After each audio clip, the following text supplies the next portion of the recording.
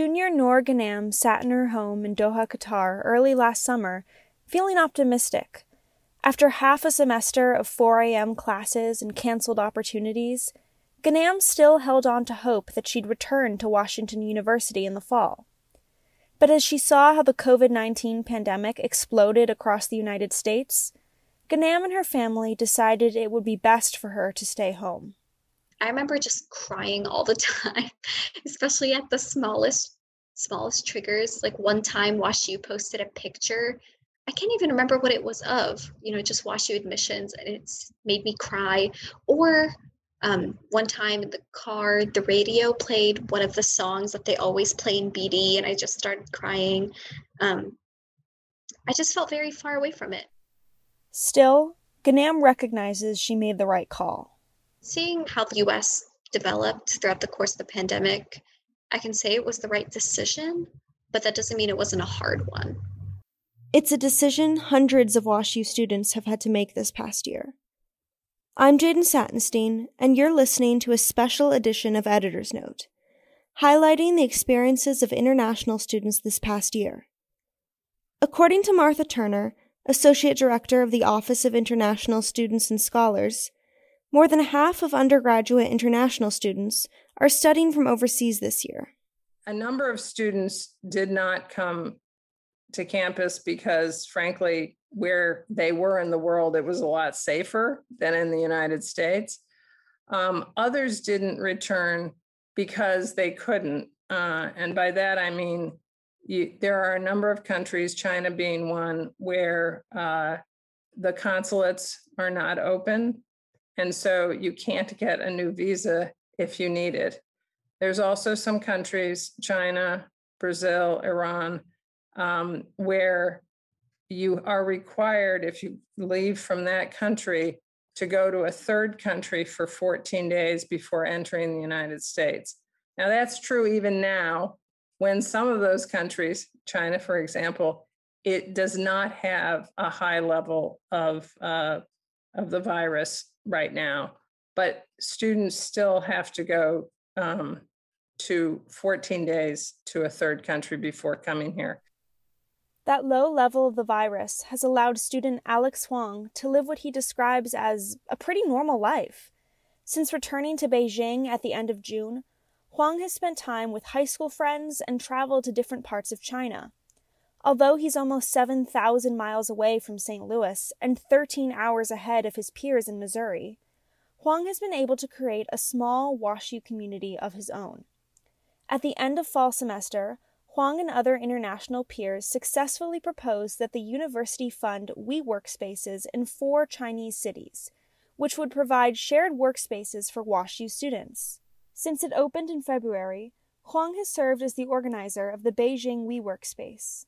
My home has a very unstable Wi-Fi network, so I come here for the good Wi-Fi, and there's free coffee too. So, it's great if you can study with some of your friends, your classmates. They're maybe a dozen each day. People from different sectors of the WashU communities. And it's been great. There has been 2 or 3 occasions we have game nights, which there's a lot of board games, Switch, ping pong, football. So it's been nice. Still, Huang has struggled to feel connected to the larger WashU community. While having all asynchronous classes has allowed him a normal sleep schedule, it's also been pretty isolating.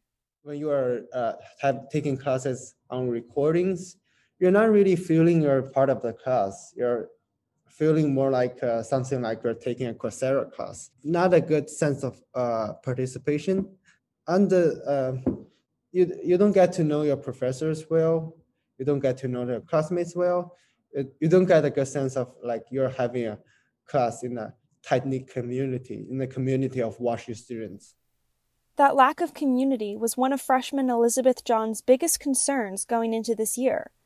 Back in September, John spoke to Student Life about how she was preparing to spend her first year of college in her home in South Korea. Here's what she said then.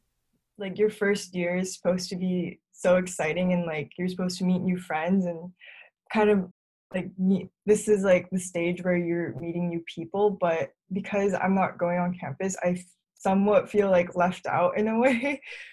Now, 7 months later, John reflected on how this past year has compared to the expectations she described back in September.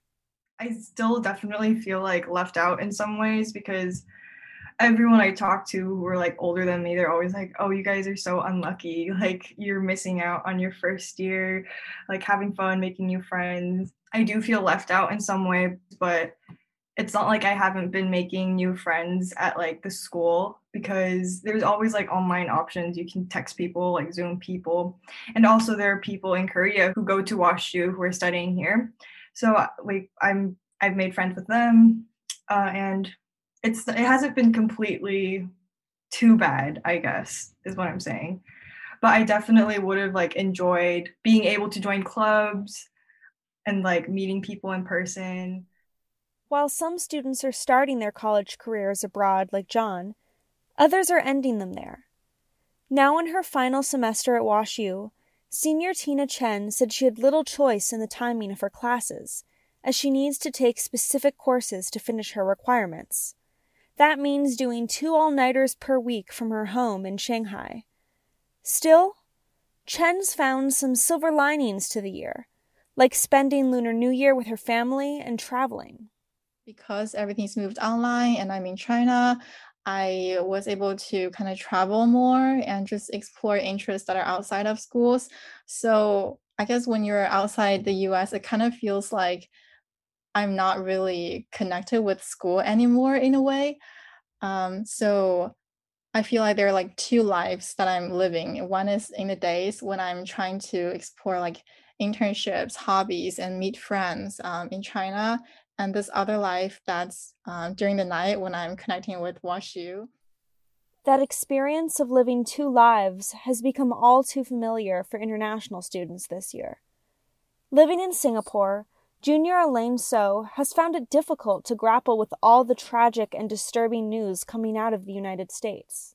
The news has definitely been kind of scary and discouraging to me, mostly because I almost feel like I'm leading like a dual life. Like my life in Singapore is like pretty cushy. Everything is being handled pretty well in terms of like dealing with the pandemic. But then I'm kind of looking at the news and then looking at all the shootings that have happened, you know, the anti-Asian hate crimes, and that kind of it's kind of horrifying to me. And I think also, you know, during the time of the Capitol riots, that was also like something I was following closely. And so all of that, I think, cumulatively kind of was very worrying.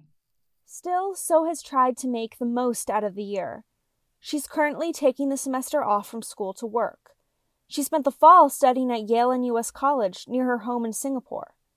So told Student Life back in September that she chose to spend fall semester at Yale and U.S. to have the in-person classroom experience she wanted out of her college education. Now, she says she got what she was looking for. I think looking back, I'm really glad that I did the semester at Yale and US. All my classes, save for one, were in person, and they were all kind of like smaller seminar style classes, kind of similar to what we would have at WashU. Definitely think that at Yale and US that was something that I also got, which I was very happy about. I think it really helped my learning process. So hopes to get that in-person experience again in the fall, when she plans to return to the WashU campus. According to Turner, she's not alone. Everything I'm hearing from students is they really want to get here, and we're hopeful that the consulates will open in the summer, and that the 14-day requirement of some countries, when appropriate, will be lifted. Huang, however, won't be back next year. He's graduating this May after 3 years at WashU, but that wasn't always his plan. While he said he'd thought about graduating early before the pandemic, it wasn't until he experienced firsthand how the U.S. government treated international students this past year that he decided to finish his WashU education in only 3 years. I was worrying about the relationship between U.S. and China. So if you follow international relations news, you know that it's not going so well. At least during Trump, I wasn't excited about how they treat international students, and Trump is like pushing to make immigration rules tighter. So I was worried about staying at school too long. My like international student status might be influenced by U.S.-China relationships. I'm still worrying about that, which is why I sort of like graduating faster, so I don't get caught in all that diplomatic trouble. Unlike Huang, Ganam plans to move back to campus this summer, ahead of her senior fall. She's had an exceptionally difficult year. While dealing with remote classes from Qatar, she's also grieving her grandfather, who died of COVID-19 in November. He was in the hospital battling the virus for weeks, but since he lived in Jordan, Ganam and her family were unable to say goodbye. Reflecting on all she's been through this year, Ganam said she's proud of how resilient she's become. Back before the pandemic, I used to fear literally everything.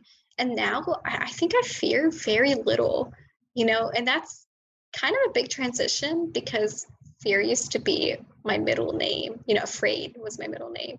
But now there's like very little that scares me, and I'm interested to see how I interact with the world after this. But this year has just dragged me and a lot of people through a lot, and we'll see. This episode of Editor's Note is part of Woon Focus, a special issue taking a closer look at the issues that matter to the Washington University community. You can find the full issue at studlife.com or at a campus newsstand near you. For Student Life Media, I'm Jaden Sattenstein.